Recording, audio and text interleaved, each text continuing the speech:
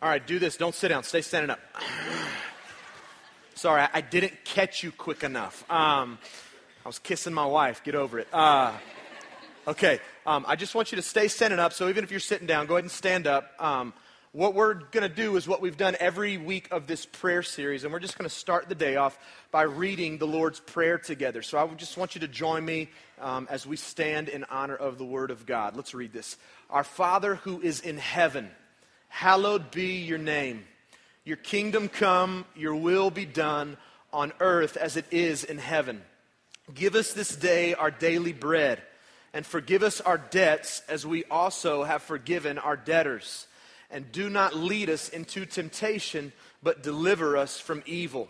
For yours is the kingdom and the power and the glory forever. Amen. Amen. All right, you can have a seat now. Thank you, guys.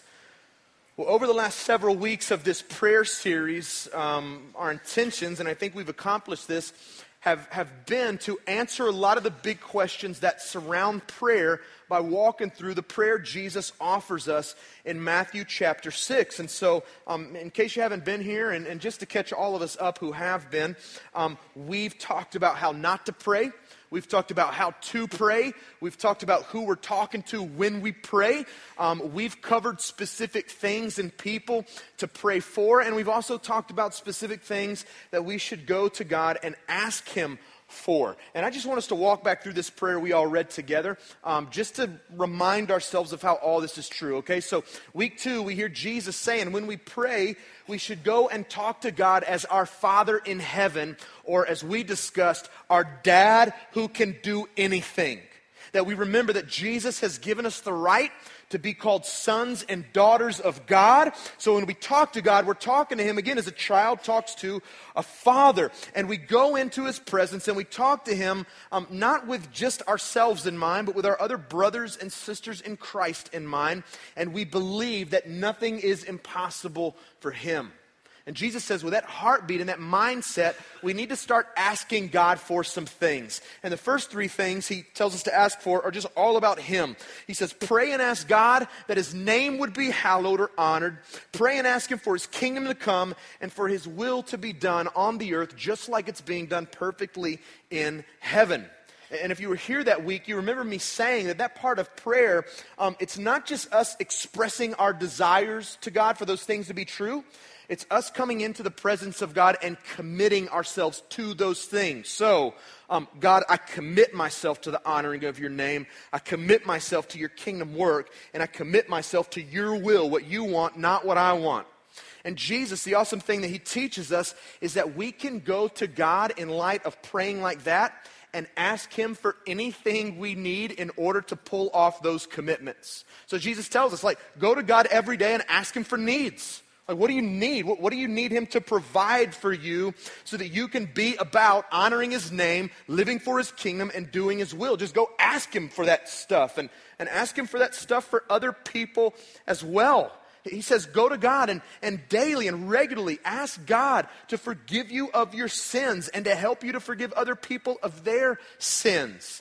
And do that so that sin doesn't keep you from a deep, intimate relationship with God. Do that so that bitterness toward other people don't keep you from a deep, intimate relationship with God. And why?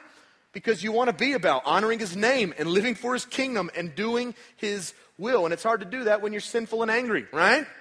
Jesus says, listen, go and pray to God and ask Him to keep you guarded from temptation.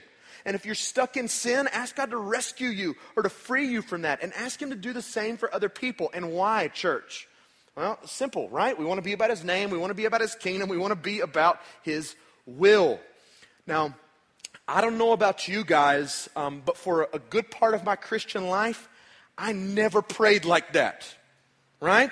I mean, when I prayed, I was offering up prayers to God that were for me, about me, and beneficial to me. When Jesus teaches us to pray, though, in Matthew 6, He goes, listen, you should be praying prayers that are for God, about God, and beneficial to God. And even the parts, church, that are about us are given to us so that we can be enabled to live the life God has called us to live out in this world. Church, prayer is God-centered, and we need to get that. I think one of the reasons that some of us in the room, and I'm including myself in this, one of the reasons that we've gotten frustrated, some of us, with prayer, wondered if it worked, questioned its power, is because we've gotten it upside down, right? We've made it me-centered, self-centered, instead of God-centered. And some of us have used prayer as nothing more than an attempt to go and to change God and to align Him with what we want, instead of using prayer to allow God to change us and align us with what He wants. And as Jesus closes out this prayer, and this is what we're going to talk about today, what He reminds us of and what He teaches us of is this, is that when you and I will pray with a right, biblical, God-centered perspective, we can always pray with confidence, always know that our prayers matter, and always know that our prayers are powerful. So we're just going to walk through that today and talk about how those things are true. Now, before we do that, I just want to point out one quick thing, okay? This closing line to the Lord's Prayer, yours is the kingdom, the power, and the glory forever, amen, may not be in some of your Bible translations, okay? It's in translations of the Bible like the King James. It's in the New American Standard Version, but it's not in versions like the NIV. I read and teach from the ESV every week, the English Standard Version. It's not in mine, and the reason for that's very simple, okay? In the earliest Greek manuscripts of the New Testament, that line wasn't included in the Lord's Prayer. Now, it was included in later manuscripts of the Greek New Testament, and it's believed by Bible scholars that Jesus took this ending part of this prayer straight out of the Old Testament scriptures, and so a lot of them chose to just include it. There's a prayer in 1 Chronicles 29 that David prayed over his son Solomon as he was commissioning his son to build the temple in Jerusalem, okay? And here's the prayer. Listen to this. It says, "Yours, O Lord, is the greatness and the power and the glory and the victory and the majesty. For all that is in the heavens and the earth is yours. Yours is the kingdom, O Lord, and you are exalted as head above all. Both riches and honor come from you, and you rule over all. In your hand are power and might, and in your hand it is to make great and to give strength to all. And now we thank you, our God, and we praise your glorious name." Now, we as a church, we want to use this closing line. We believe it's an important closing line, and we believe we can use it because it's from the Bible, right? So we're not doing anything weird or taking anything out of context here. Here's the reason we believe it's so important to include this at the end of the Lord's Prayer. Because what it does as we end prayer is it brings our attention back to God once again. We start prayer with Him and we close prayer with Him. And as I've already said, it reminds us of why we can pray confidently and why we can trust in prayer's power. So let's walk through it.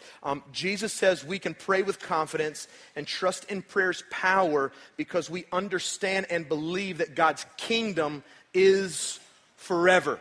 His kingdom's forever.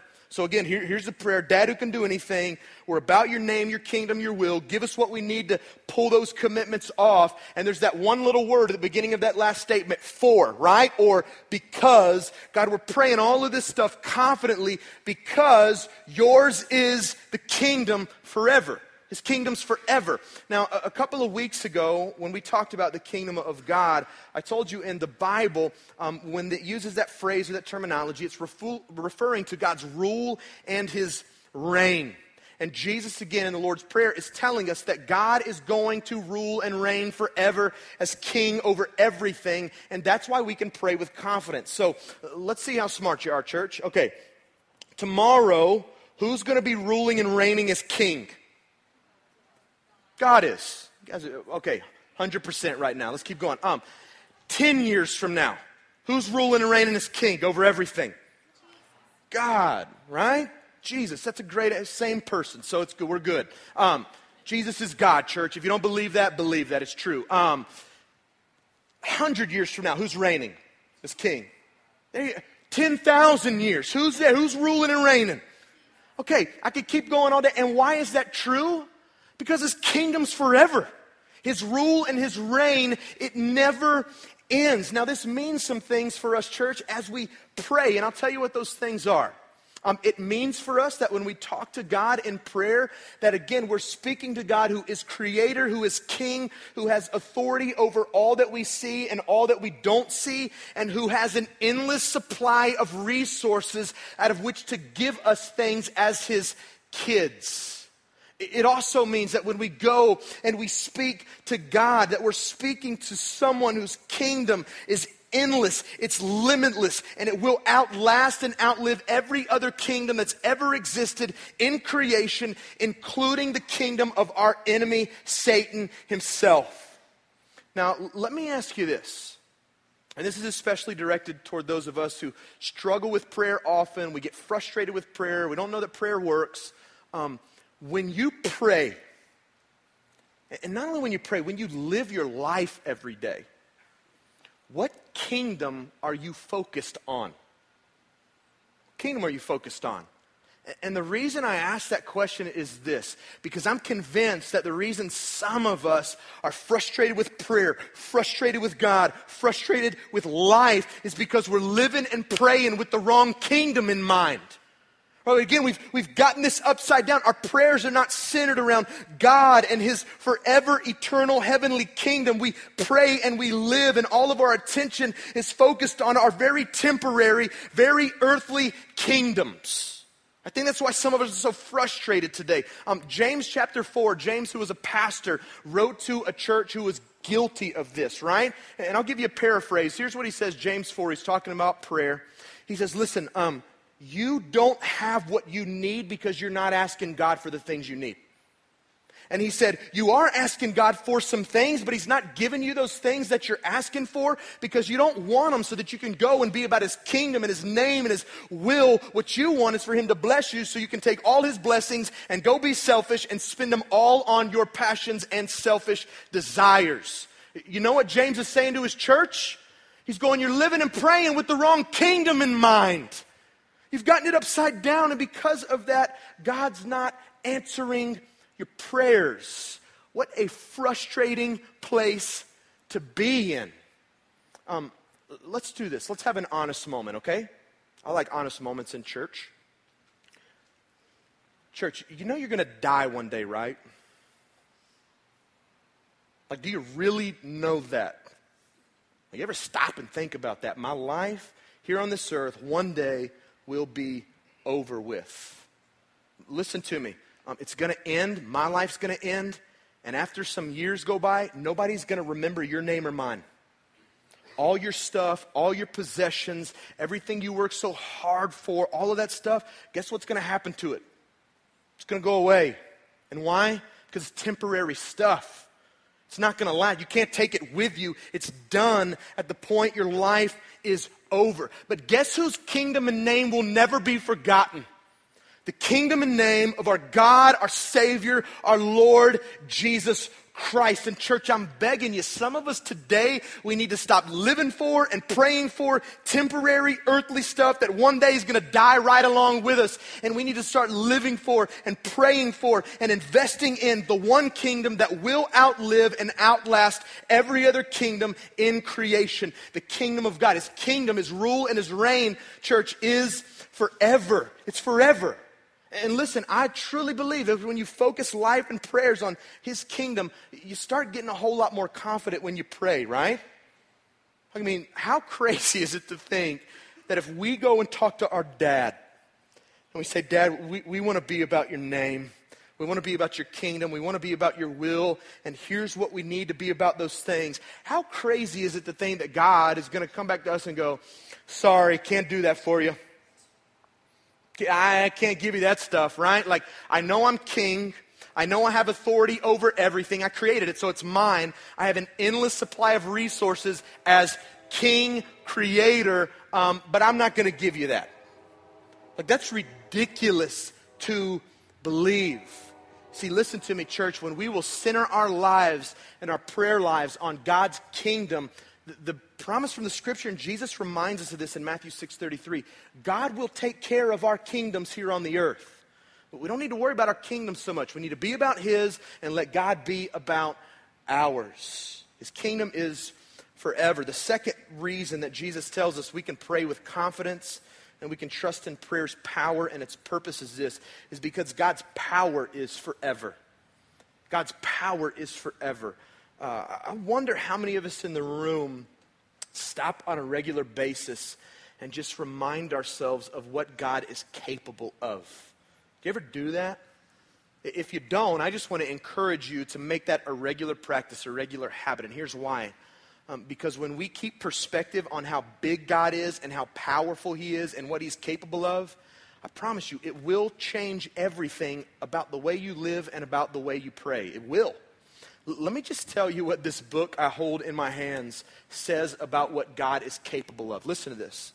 The Bible says that God spoke creation into being. He formed man with His very own hands and made him alive with His very own breath. He parted a sea to save His people. He used an army of 300 men to defeat an army of thousands. He used a shepherd boy to defeat a giant with a sling and a stone. He saved 3 Jewish boys from a blazing furnace and another from a den of hungry lions.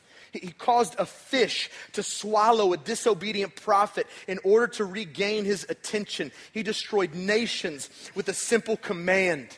He is the God who stepped out of heaven and wrapped Himself in flesh to live among sinners. While He was here, He caused the blind to see, the lame to walk, and the dead to come to life again. He is the God who gave His life on a cross for the sins of the world and then walked out of the grave 3 days later very much alive. He is the God who was and is and will one day come back to the earth in power and glory and take His church home to be with Him. He is the self-existent, eternal, all-powerful, all-knowing, everywhere at all times God in which you and I live and move and have our being. This is Him. Church, this is the God we speak to every time we pray. I can't think about it. How crazy do we have to be to think that if we go to Him, our dad, and we say, we want to be about your name and your kingdom and your will, here's what we need, that God's not powerful enough to take care of us as His kids.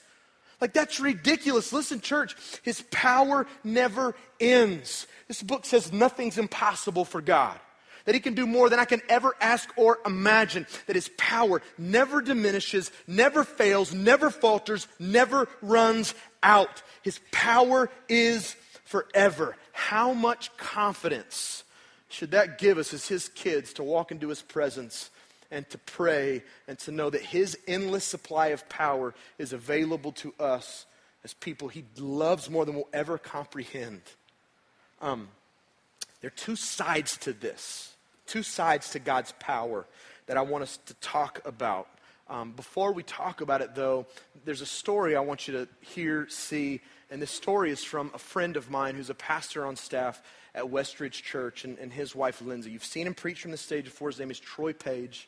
But this story helps us to get such a great picture of what the 2 sides of God's power looks like. So I want you to direct your attention to the screens and listen to Troy and Lindsay's story. First of all, everyone, I want to just take a second. Well, Lindsay and I'd like to take a second and just thank you all for your prayers and your support. I went in for a colonoscopy. I've been having abdomen pain and complaining about that for several weeks. And Lindsay finally made me go to the doctor. And they found something there. Hi, my name is Troy Page, and this is my wife, Lindsay Page. And we've been married for just 2 years right now, and we've had quite a run these 2 years. And, you know, it really all began for us about 3-4 years ago when we first met. I was in my 40s. Obviously, I was a late bloomer. And spent a lot of time and a lot of years praying about whether or not I'd get married, whether or not I'd ever have children. And one day at a marriage retreat of all things, I was working there. I met this girl.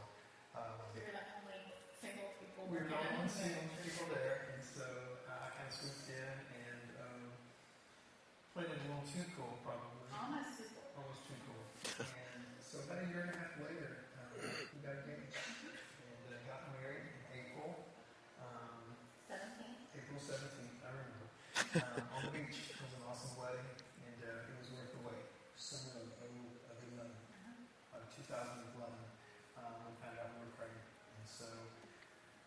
like in a couple, I was shocked. It was kind of, no way, that's not real.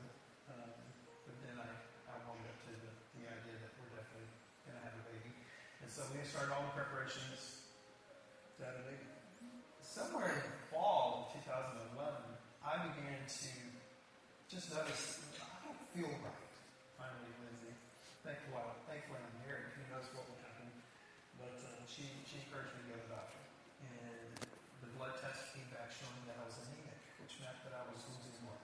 In that, they found a tumor in my colon. So we scheduled a surgery on December 14th, 2011. It should have been pretty standard as far as you can consider a cancer surgery to be, but still super scary as the wife, being, I guess I was 7 months pregnant at the time. Had a lot of people actually from Westridge come in to help me break it out, and I remember them coming out and saying that it went well, they were able to get the tumor, and it looked really great, and that Troy would be going to his room soon, and such a wave of relief came over me in that moment. And I just remember looking at him and him looking just so pale, so white, and I just kind of backed out of the room. As more people started to rush in, I started to back out, and before I knew it, he was... Yeah, I was bleeding internally, and so my counts were way, way low. In fact, they were lower than we really knew. Later, we found out I was more serious. You were minutes away. Yeah.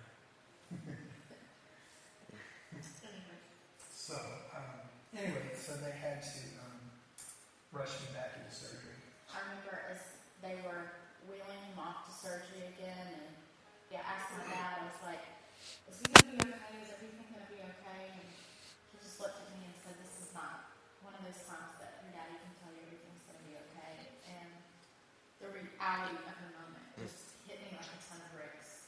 And I saw a bench just down the hall, and I just walked to the bench, and I just started to beg God for Troy's life. I just was begging him for mercy. And I remembered a verse, I don't remember exactly where it was in Isaiah, but it talks about how God longs to be gracious to you and rises to show you compassion.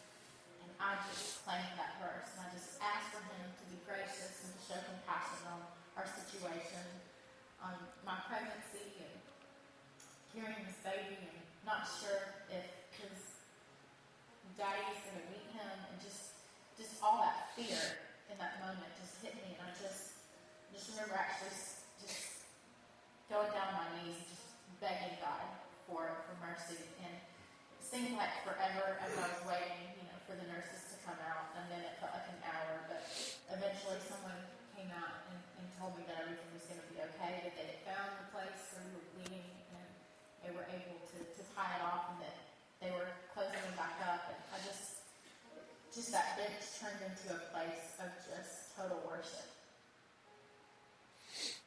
In this process, we realized just how God's timing is incredible. It's perfect. And there was just enough time for me to recover, to get strong enough to then go back to the hospital and have a baby. So on March 5th, our little boy, Cohen, was born. And it was an amazing experience. And again, we're both just thankful to God that He allowed that to happen in our lives. And I'll never forget, every parent says, when you bring them home for the first time, and it was just a special time. And I remember taking him into the room. We were holding him, and I was filming, like a proud dad. And we introduced him to the room that we put together for him, and we worked so hard on. And for the first time, read the scripture that we have adopted as his verse. There's a picture. It's our first family photo that we took 5 days after Cohen was born, and this means a lot to me because it was a day years ago that you didn't think that really this would ever happen, and then when you see that it could happen, and then you get sick and you almost die, to be able to be there in that moment and to hold your baby, and to be next to your wife, and to be a family, and to have that photo taken,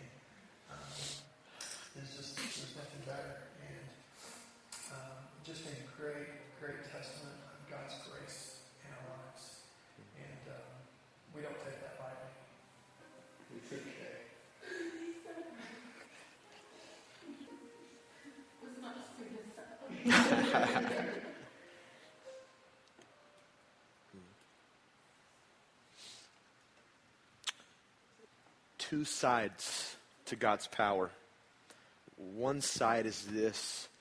It's in those moments where we know that only God's hand can do what we need his hand to do. And we call on him and beg him and ask him to do God-sized, supernatural, miraculous things.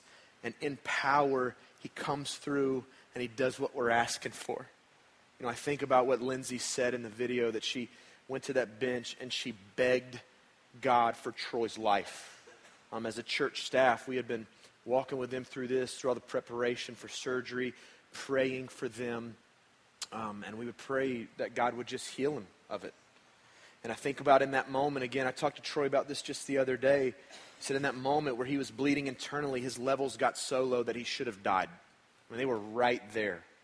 And so here's his wife begging God for his life. And what does God do? God does what he does, and he comes through, and he guides doctors to the exact place they need to go to fix Troy's body so that he can survive. There are those moments, and that's the power of God at work. God supernaturally, God-sized supernatural things. And church, listen to me. I want us to be a church that always prays and begs God for those things. I do, because he can do anything. But listen to me, there's another side. There's another side of God's power. We live in a very broken, sinful, messed up world. And because of that, there are times and seasons in life, church, that are just going to go bad for us. They're going to be difficult. They're going to be rough. And there are moments and seasons where we're going to pray for something. And we're going to ask God to do something. And it's going to seem like it didn't come through. But let me tell you this, the power of God is still at work, okay? If you ever meet a person who tries to tell you that just because you love Jesus and are following Jesus, that everything's going to be good the rest of your life, they're lying to you and they're not teaching you this book, all right? If anything, this book again teaches us life is going to go bad. But here is what God tells us in the scriptures. He says, listen, in those moments, draw near to the throne of grace. This is Hebrews 4:16. Draw near to the throne of grace so that you may receive mercy and find grace to help you in your time of need. Listen to me. I don't know what you're going through and I don't know what you're facing, but listen, God wants to take care of you through it. He's got you. And it might not turn around overnight and things may not all of a sudden get better. But what God promises to you is this: I will give you my power. I will give you my grace. I'll give you every bit of mercy you need to carry you through whatever you face in life. God can do that for you. Listen, He's got you, church. You're His son. You're His daughter. He's got you. You need to trust in that. Some of us, listen, some of us are going to have to pray from right now till the time we die to overcome what we're facing. But listen to me. His power never ends. So I don't know what you're facing. If it's sickness, if it's hardship, it's some type of suffering. Some of us are going to have to persevere from now until the time life is over and just trust that God is going to answer our prayers when we close our eyes in death and open our eyes in the presence of Jesus. Freedom is coming. It's coming. Hang on, hold on, pray, persevere. He's got you, and we as a church will help any way we can with what you're facing. His power, it never ends. It never ends. The last thing, and then we'll be done. Jesus teaches us that we can be confident in prayer and its power because God's glory is forever. His glory is forever. Now that word glory, it's difficult for us to fully define it, but at the most basic level, it's used in the scriptures to refer to God's presence being made known or manifested on the earth. Now, I need you to know today that there is nothing more important to God than His glory. Nothing. There's nothing more important to God than His presence being made known, His presence being realized, and His presence being responded to. Nothing more important than that to him. And maybe you hear that and go, well, wow, he's pretty self-absorbed God, right? Sounds like a selfish God to me. I don't know if I can get on board with that. Here's what I'd say back to you. We should all be grateful, glad, and joyful that God is so concerned with his glory. And I'll give you 2 quick reasons why. One, because if God wasn't concerned with his glory, you wouldn't be here.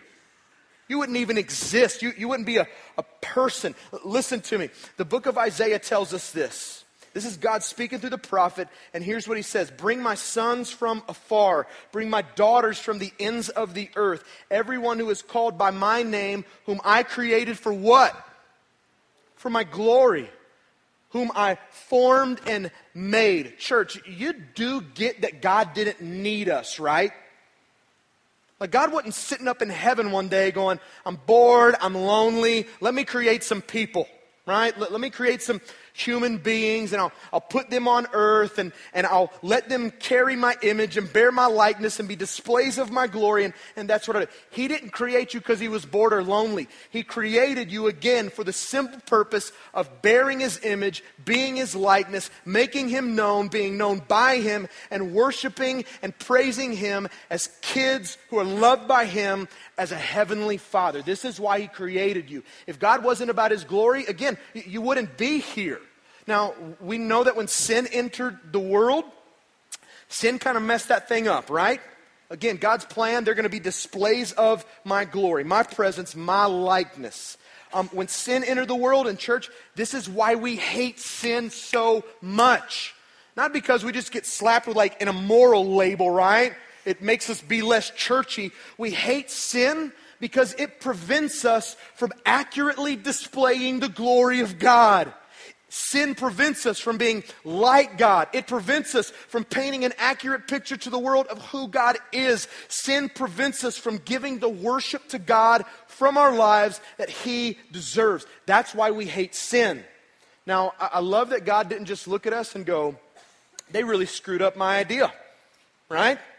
I'll make them. They'll be displays of my glory. We'll have this awesome relationship. They'll know what I'm like because I made them in my image. Worship me. Be awesome. Stinks for them. They screwed it up. No, what God did instead is went, I'm going to fix it.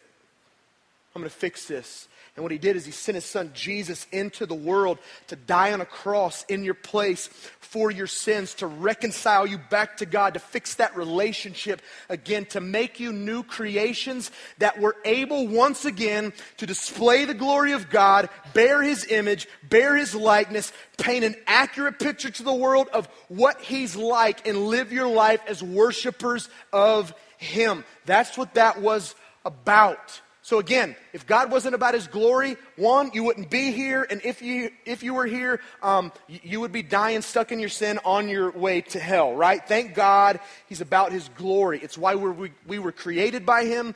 It's why we were saved by him.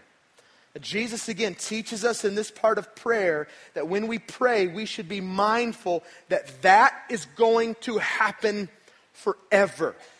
Us bearing his image, us bearing his likeness, us knowing him, making him known, and worshiping him. Jesus goes, listen, that's happening forever. It's happening forever. So when we pray, again, church, and we come to God and say, we want to be about your name, we want to be about your kingdom, we want to do your will, here's what we need.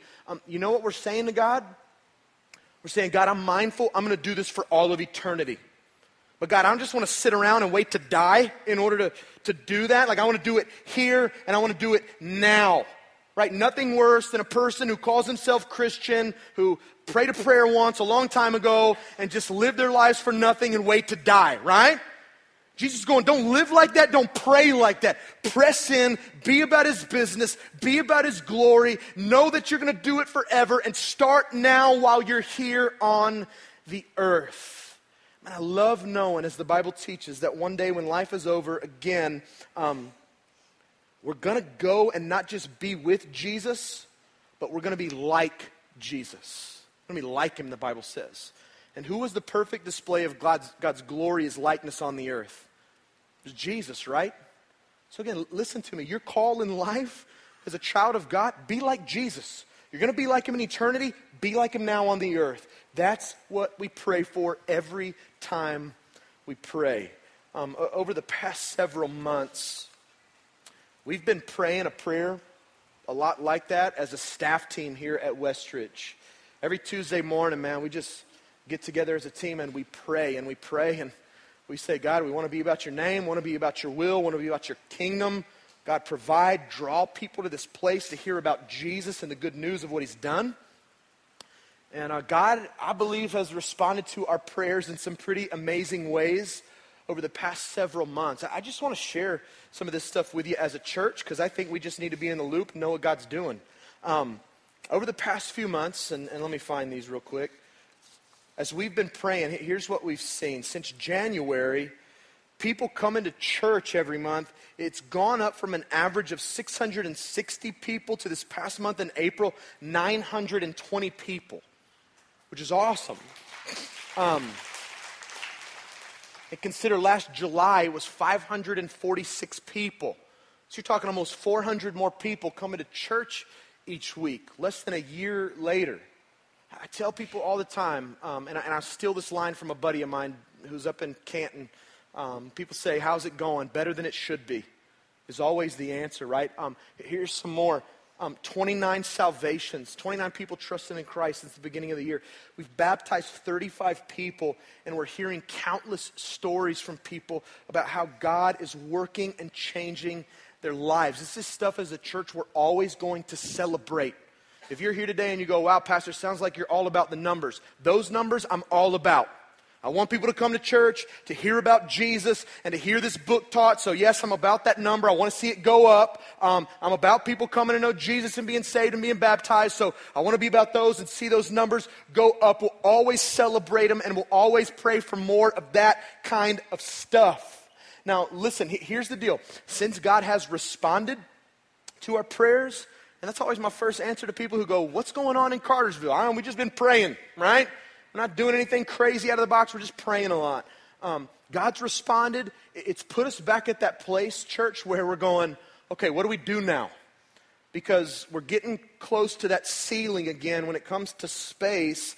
We're just trying to figure out and talk about and pray for wisdom. So I'm putting this in front of you to go pray for us, okay? We're praying. Do we need to go to another service, a fourth one sometime? Do we do something different with the building and try to create more room here? We're praying and talking. Do we look for other places where there's more room, where our church can continue to grow and reach more people with the gospel? And all this is preliminary. I'm telling you, we're just asking questions, but we're praying those prayers. And we're asking God for guidance and wisdom and discernment. Church, I want to ask you to join with us in praying that stuff. Again, don't get the needs in front of the mission, okay? Start with that. God, we as a church want to be about your name and your kingdom and your will. God, here's what we need. Pray those prayers with us. Here's what I would love to see God do. I'd love to see somebody just come in and go, dude, we got this huge building over here and nobody's using it. You guys want it, right? That'd be awesome. Or they got a couple $1 million laying around. I don't need it. You guys want to use it or something? And we laugh about that, but I'm going, why not? Why not? God's king. He's powerful. He can do anything. All this stuff is his anyway. Why not ask him for it? And so, church, I'm just saying, pray stupid, silly prayers with us. Pray them, man. Let's not insult God with our small prayers. Let's ask him for some big, supernatural, God-sized things. And let's keep asking him to do unbelievable things in and through this church as we seek to live lives for his glory, his name, and his will. So I just want us to close today as a church and pray for those things together as a family. So will you join me in doing that? God, you have been so good to us. God, far beyond what we deserve. God, I just want to stop and just thank you for Jesus, God. He's the one that's made all this possible, God. Without him, we'd be wasting our time. We thank you, God, for what he's done for us. We thank you that he is alive today, interceding and praying on our behalf right now at this moment.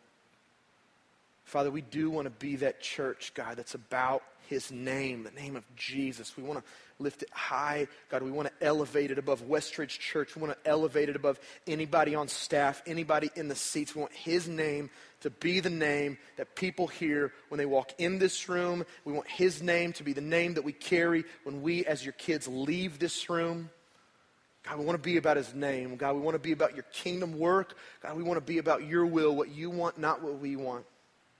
So God, as a church family, I'm just asking you at an individual level, God, would you provide and meet needs for the people in this room?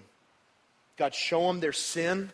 Show them temptation coming. Show them bitterness in their heart toward others. God, make real to them all of those things that are standing in the way of them being about the other things that we prayed for.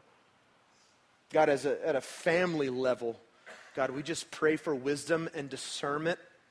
God, on steps to take as we move forward. God, we believe you're going to keep building your church here, God, and we just want to be faithful and be ready for it. So God, give us wisdom, give us discernment. God, provide for us in ways only you can. And God, we trust you for that. We thank you this morning that you are a Father who loves us. You listen to us. God, you respond to us. God, we just love you. We can't wait to see you one day.